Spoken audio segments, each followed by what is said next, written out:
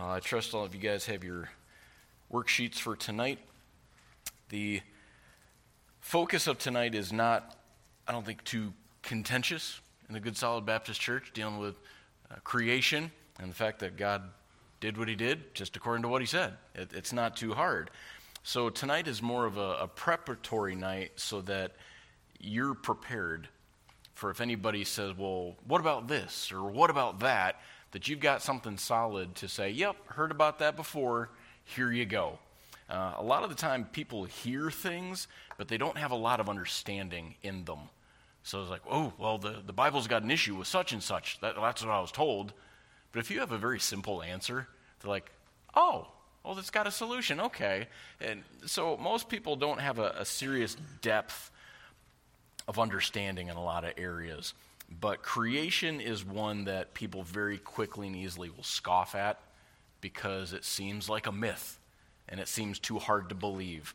But if the true and living God is who he is, it's not hard to believe at all because he's God. So that, yes, comes down to faith, but we have some reasonable answers when it comes to facing these truths. So opening statement, we'll get to right after we go through our theme verse. So if we could, together, Psalm 119:34, give me understanding, and I shall keep thy law. Yea, I shall observe it with my whole heart. Very important. So opening statement is we teach the creation story to our children as fact. As they grow, other beliefs contradict what they've been taught. So consensus in the scientific community is that the creation event of the Bible is unscientific mythology.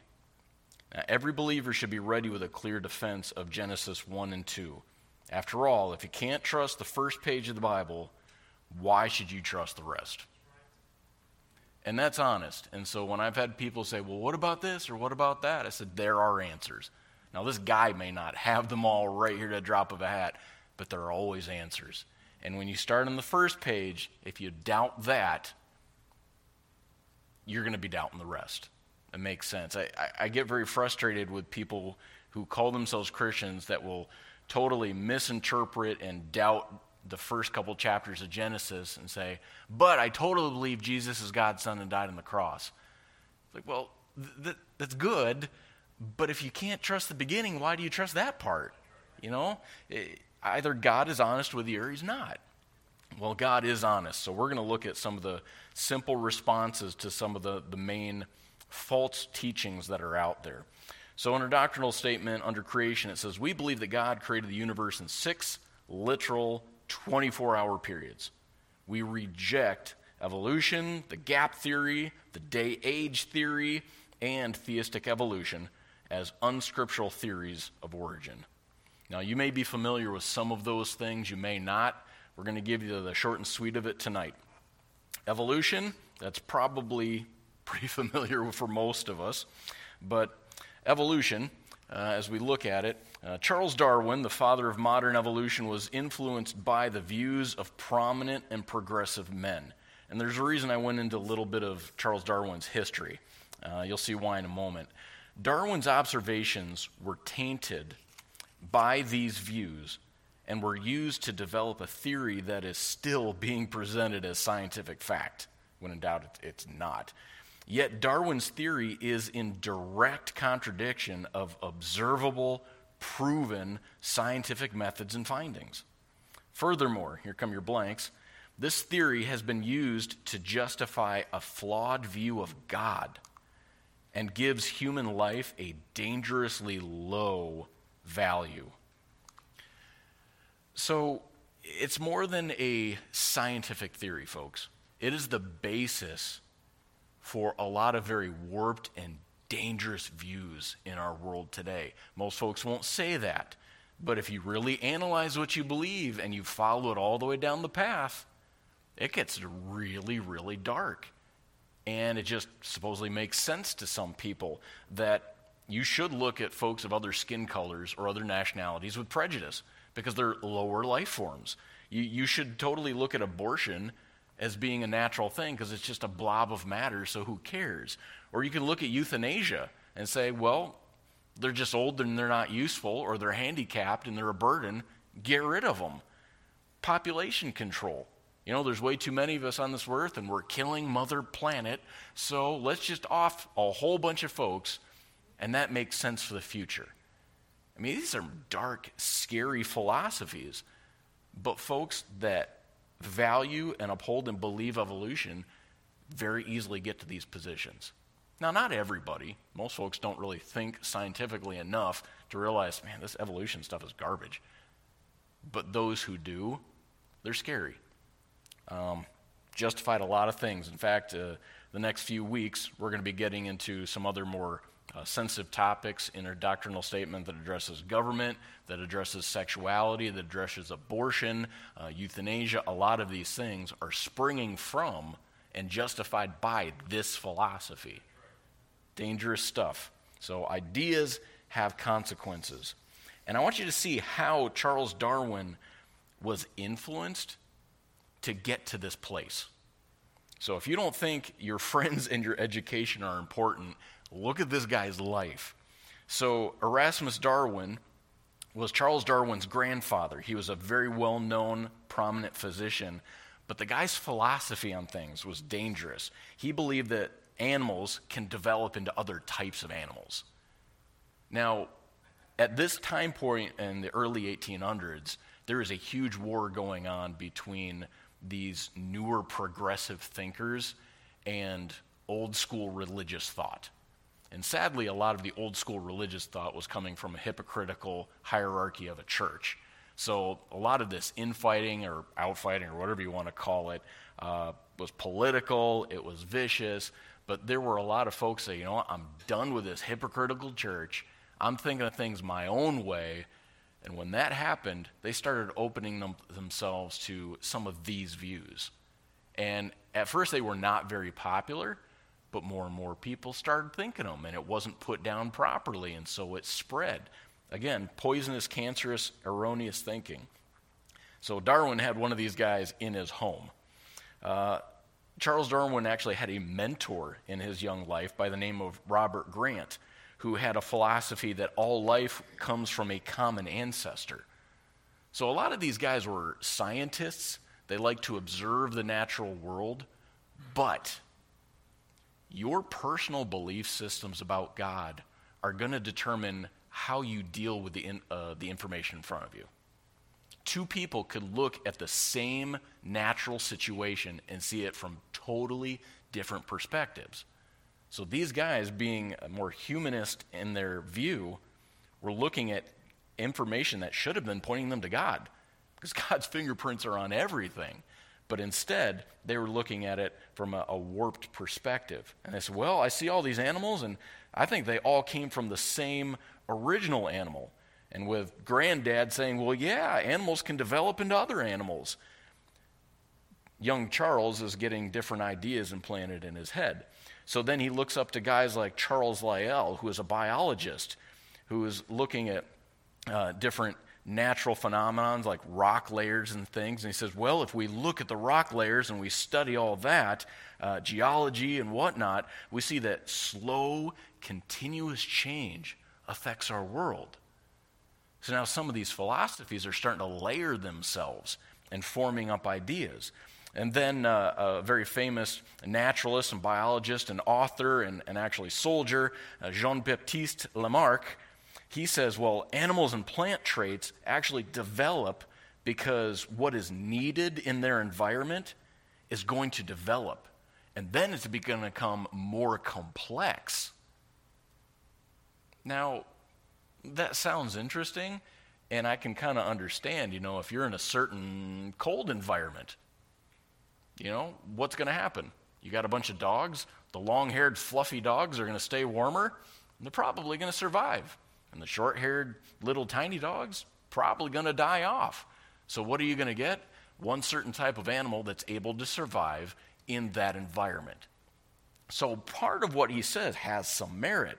But where Lamarck went so wrong is he says, now those traits are going to become more complex. If you go to the very, very basic principles of science, like the laws of entropy, First, second, third law of thermodynamics. Fancy stuff, which basically says if you got a natural situation, everything's going to go to pot. Like literally, you throw a car out in the middle of a field and you come back in 80 years. Is it going to be in gorgeous shape, full of gas, and running better than when you left it? Or is it going to be deteriorated rubber, rust holes, filthy, and not running because it's all seized up? Are things going to get better by themselves or get worse? Everything in this universe left to itself goes downhill. That's a fundamental law of science. And this great naturalist and biologist must have forgotten that, because all I see is things get better. I'm like, really? Could you give me an example? Because everything else is going to pot, bud. Fellas like Thomas Malthus was a big influence on Darwin. This guy was a political economist. Now, what he says in all of his studies and writings is that you have societies, and when those societies grow more food and food is plentiful, then the population gets bigger. I'm like, well, that's brilliant. Yeah. Okay. So when the population gets bigger, then you can produce more food. All right, I'm following you so far. But then as your society gets bigger, then the poor class starts to be, is more prone to sickness and being dumped on in society, and then things get worse. Like, okay, where did we go there? He says, now because of all of that, you now have a survival of the fittest people in society, and then you have this lower class of people that aren't able to survive, and really they ought to just be cut out so that the strongest can continue to grow. Now that's kind of a scary way of looking at society. If you're weak and you're poor, you're not as fit or as valuable. See, these philosophies that make these guys sound so smart are actually kind of scary when you start to follow them all the way out.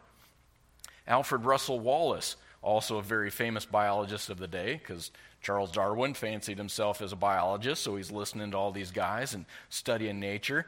And Wallace says, well, if you have an environment, that's going to naturally select which plants and animals are going to survive or flourish. So it kind of makes sense with what some of the other guys said. But what you have here is the layering of all these philosophies.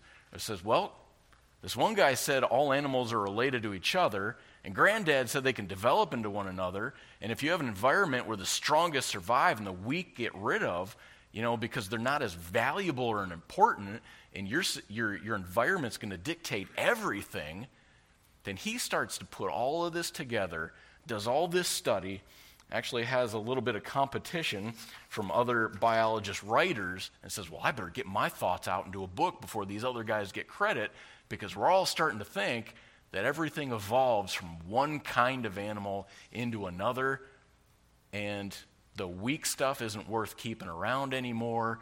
And he sounded very intelligent, wrote a book, became real popular. Everybody thought he was the bee's knees. And so he's actually having this contradiction between himself and religion. Darwin was an agnostic.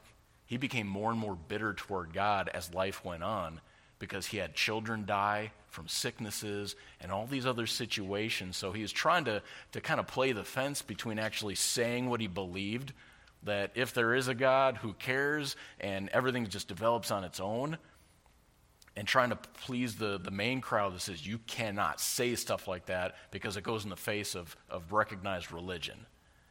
So it's quite a mixed up situation. But again, this guy had a lot of influences in his life. He listened to some very educated and very wrong voices. And because of his own heart issues and looking at this world in a very humanistic way, he came to some really messed up conclusions. And those conclusions are being taught as fact even to this day. It's dangerous and it's poisonous.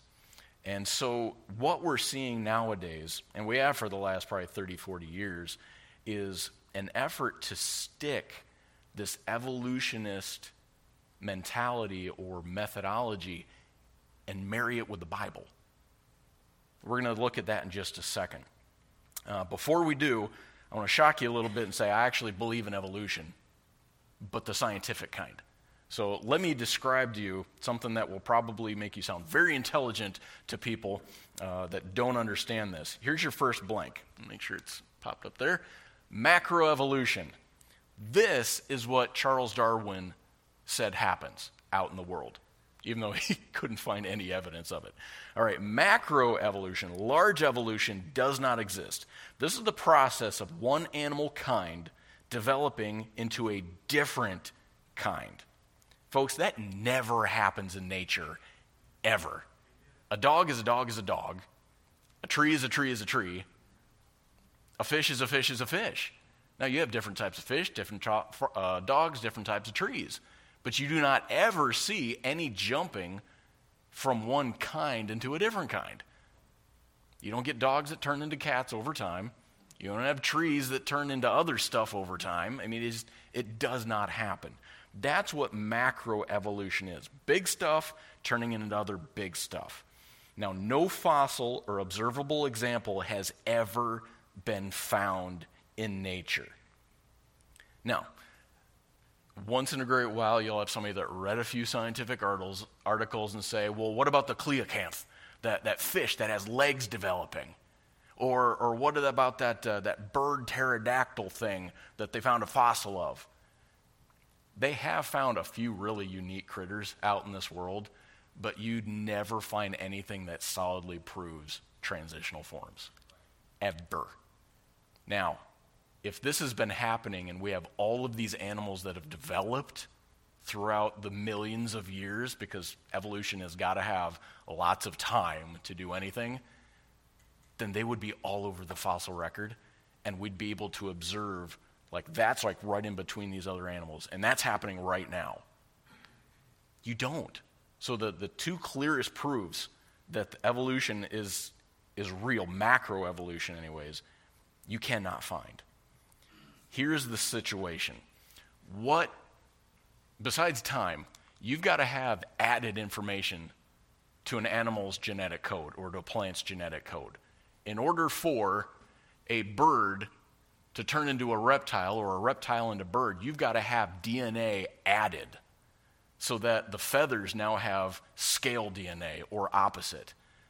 They've said, well, scales actually changed over the years and developed into feathers. Well, that takes new genetic information. According to the law of thermodynamics, everything is going downhill. You get less information as you go. So changing from one form into the other is impossible because you have to have a way to stick new information into the DNA. And that does not happen. Now, what you do see is less and less information in animals. That's a totally different and scientifically trackable process. That's called microevolution. But I tell you what, you give a bunch of kids articles like this, cool pictures, scientific jargon from a, quote, doctor, PhD, and kids are going to say, well, I guess that's true because it's in my school books, when it's total garbage. So many of the scientific, quote, proofs of transitional forms and ape men that we had in our science books when I was young, in high school, my teacher said, oh, by the way, every single one of these has been proven wrong. Every one of them. And yet they're still in the science books. It's still there. 10, 20, 30 years later. Well, you can't crank out a new edition every year. You know how many editions have been cranked out of these science books since that was first published and been proven wrong? But they still put them in there. I guarantee you, if you got a new gender spectrum, they've got that in a brand new textbook for the school year before you can say how it's not. But getting error out, it never happens. It's sad. Now, microevolution is a real thing. That's an interesting term, and I know the word evolution scares people, but that is an actual change or adaptation of an animal, but just on a specific level. So this process occurs when a specific genetic trait, which is already found in that animal or plant's DNA, becomes dominant. These traits are brought out through natural causes like breeding. Here's your word that you need to stick in that blank. This is the word that makes sense of microevolution. This type of adaptation is observable, controllable, and designed by God. This is the phenomenon that Darwin observed throughout his travels and studies. So dogs are a great example. They're very easy. In fact, Osmers, what kind of dog do you guys have? A miniature pincer. Okay? We've got a Burmese mountain dog with English collie in it. Those two dogs are nothing alike. Huge. Size different, coat different, all sorts of stuff. Now, if you start to look at dog DNA, and they've done studies like this where you say, all right, what is like the most common animal? It's basically a wolf. Okay? So you go back, and that animal has got tons of information. It's like the super predator. But if you take those dogs and you start to breed because you want a certain trait, you want long hair. So you start grabbing all the wolves that are come off, you just keep the ones with long hair. Pretty soon you've got a long-haired breed because you've cut out the ones with the short hair. Well, that's what we wanted. We had a smaller dog with shorter hair. So you just keep those dogs, you keep breeding those dogs, and now that's the dominant trait. You've not added information, you just cut out the traits you don't want. So you're losing info.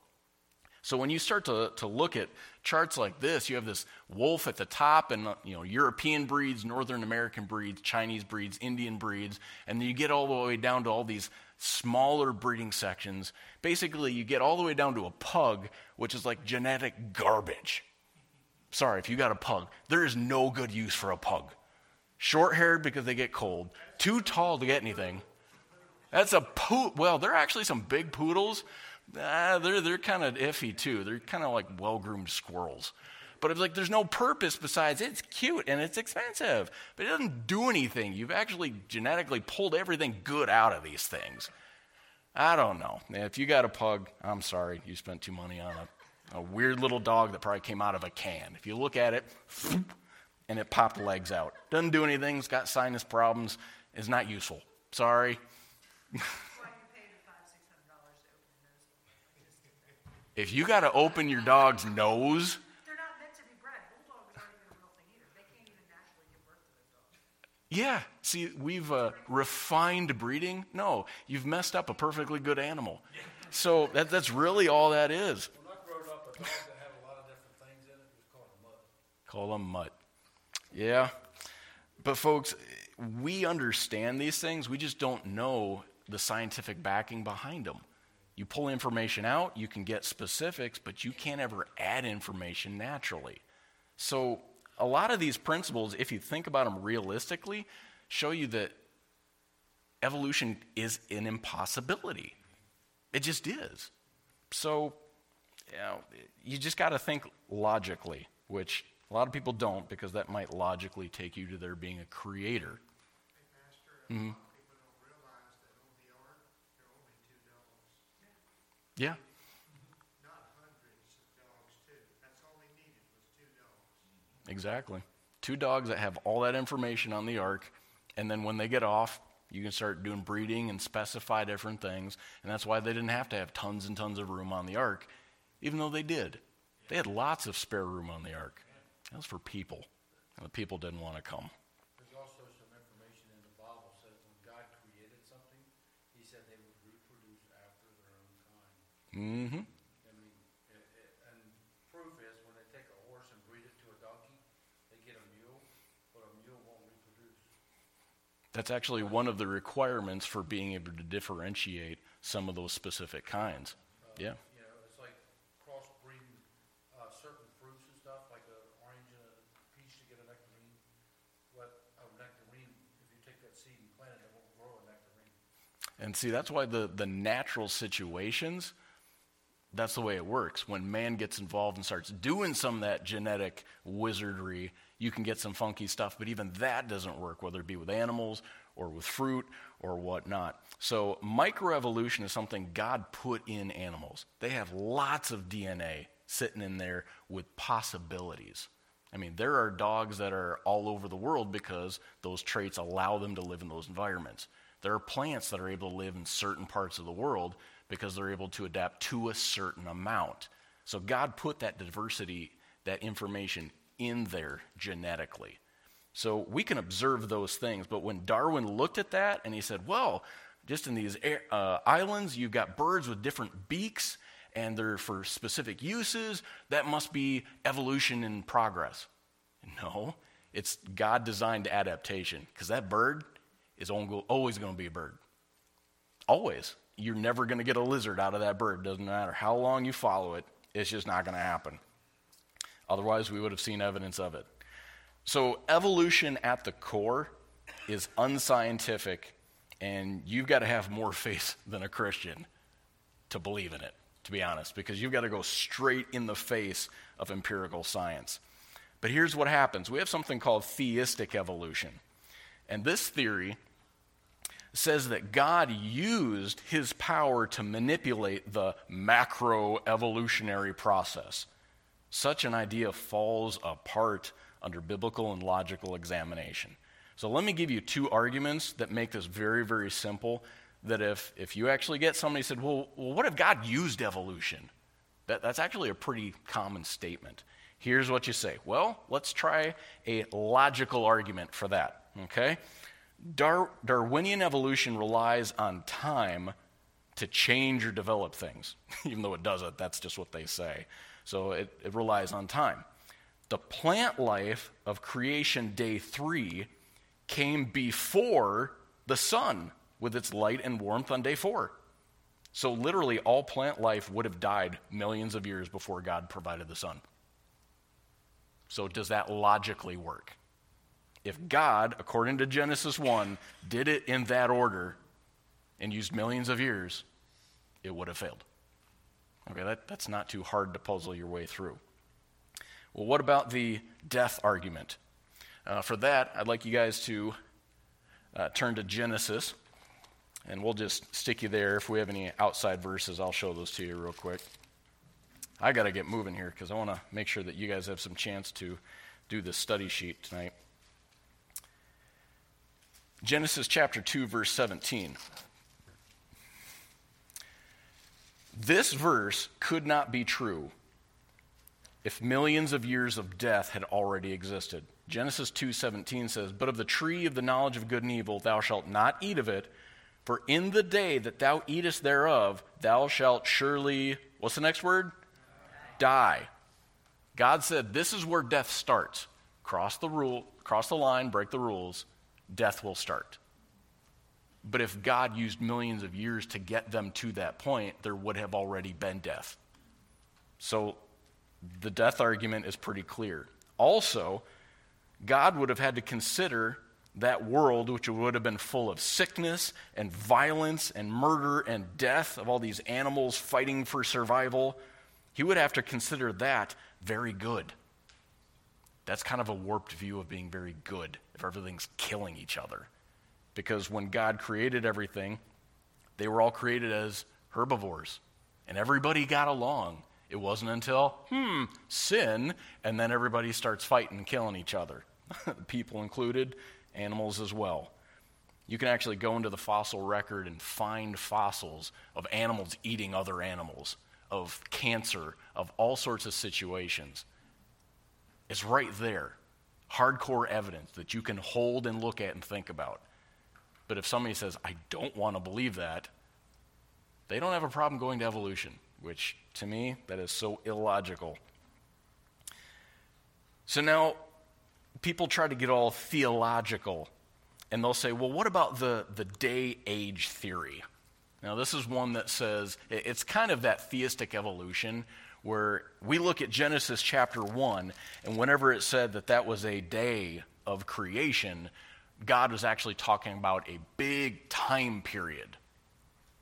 And so they're trying to put a theological face on theistic evolution. Well, that doesn't work either, because you can't say linguistically, and that's your word there, linguistic. There's an argument against that, the linguistic argument, that the Hebrew word for day, which is yom, is used literally thousands of times in the Old Testament. Now, Hebrew is kind of a cool language. I didn't get to study that in college, probably wouldn't have done well. My wife would have done a fantastic job at it. But I do know that Hebrew is very contextual. One word can have different meanings, but you look at the sentence, and it's like, oh, well, that's the obvious meaning. So what you do is you take that word yom, which is day, and every time that the context is clearly talking about a period of time, and you've got a numerical number adjective attached to it, it's always talking about a 24-hour period, every single time. It makes it very, very clear. So when you have a phrase like we find in Genesis 1:5, let's just grab the very, very first one. And God called the light day, and the darkness he called night, and the evening and the morning were the first day. Clear context, it's talking about a time period. First day, that's got the number on there. It's a 24-hour period. And then that's actually repeated on the second day in verse 8. And then the third day in verse 13. And so on throughout the entire consistent passage. So it's very, very clear. This is the linguistic argument is there.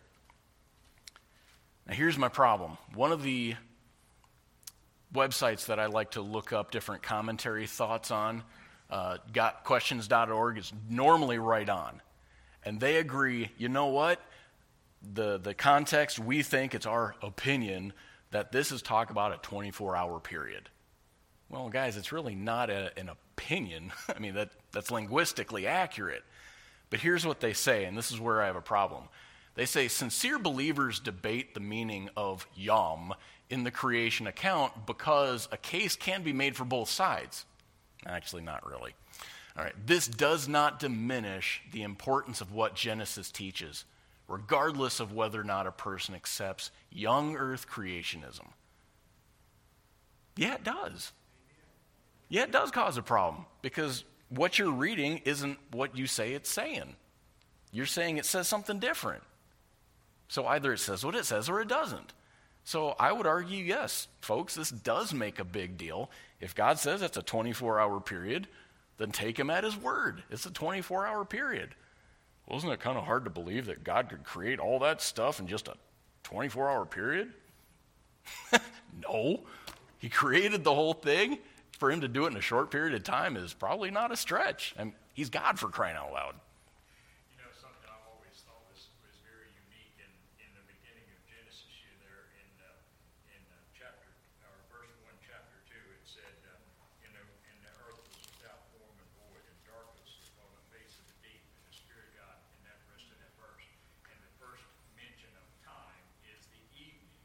So it came out of darkness, because God created it that way into morning. And it was the first day. You know, I just think that is so neat. Which is why in Hebrew culture, their day starts at noon. It's the evening starts their day, goes through the night, and then the morning completes their day. We go the Roman way, and sun up starts our day. They do it the opposite because of that very verse. So that makes sense to me. Now, there is also one other argument, and this is the Sabbath argument. Did God really mean a 24-hour period? Well, absolutely he did. Because in Exodus chapter 20, verse 10 and 11, also in chapter 31, verse 16 and 17, it says, wherefore the children of Israel shall keep the Sabbath, to observe the Sabbath throughout their generations, for a perpetual covenant. It is a sign between me and the children of Israel forever. For in 6 days the Lord made heaven and earth, and on the seventh day he rested and was refreshed.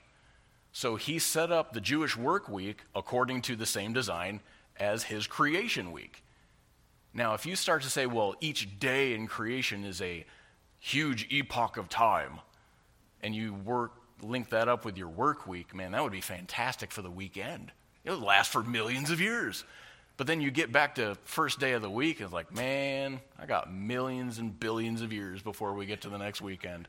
That does not sound like fun to me. So God clearly linked those things together, and God is very consistent throughout his word. It's not that God has a problem communicating, folks. It's that we have a problem with faith. If he said he did it that way, that makes sense. If you start pulling this reinterpretation symbology junk on page 1, then anytime you run into a situation where you need to up your faith, you're just going to pull that same garbage and say, well, Jonah didn't really get swallowed by a whale. That was just symbolic of something. Or there really wasn't a worldwide flood. That was just symbolic of something. No. We're dealing with the God of this universe. And when he says miracle, that miracle happens.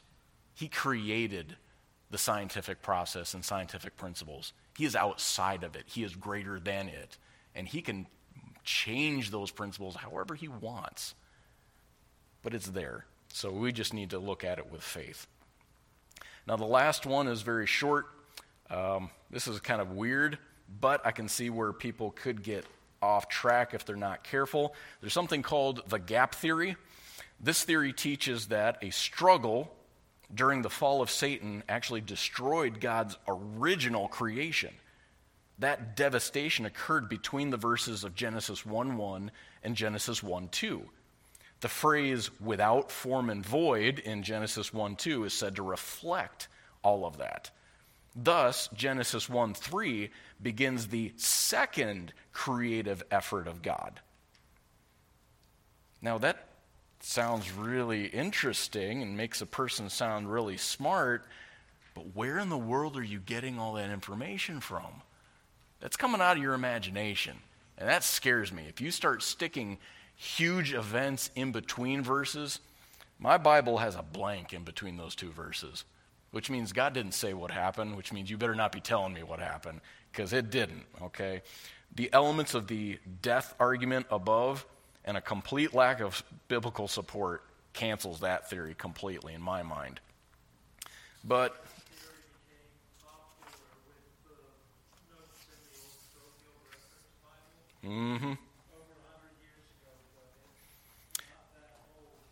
see, I have a Schofield Bible, and I have a whole bunch of that stuff crossed out in my Bible because the commentary notes are people notes.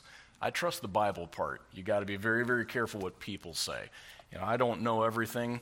I don't present myself as a know-it-all, but I can look at the Bible and I can think and say, that very educated guy is wrong because God does not say that stuff happened in verse 2. And if you have wars and fighting and destruction, no, I'm not going to accept that. It's scary. I have a friend of mine that believed in that gap theory, and his premise was that when it said God created the earth, it was actually translated from recreated, and that's how he deemed that the gap was believable. And it's like, Is your friend a Hebrew scholar that he can start pulling no, he was just linguistics? Yeah. He has no authority, but but there's a lot of people that do believe that. That's There are. that gap theory because they believe it says recreated, not created. So therefore, when you guys hear some of these theories, you may never have heard of a gap theory or theistic evolution or everything. You've heard of it now, and it's very simply refuted. So don't get all scared about people pulling out these fancy terms because there are simple answers for it. Just, the one thing concerns me about the gap theory is the fact, just like there's 180 different Bibles now that are, basically designed to take out the blood of the Bible. I think just like this, and James Dobson is a real advocate of this gap theory. Oh, really? I personally believe that it is taking the power of God down, diminishing the power of God.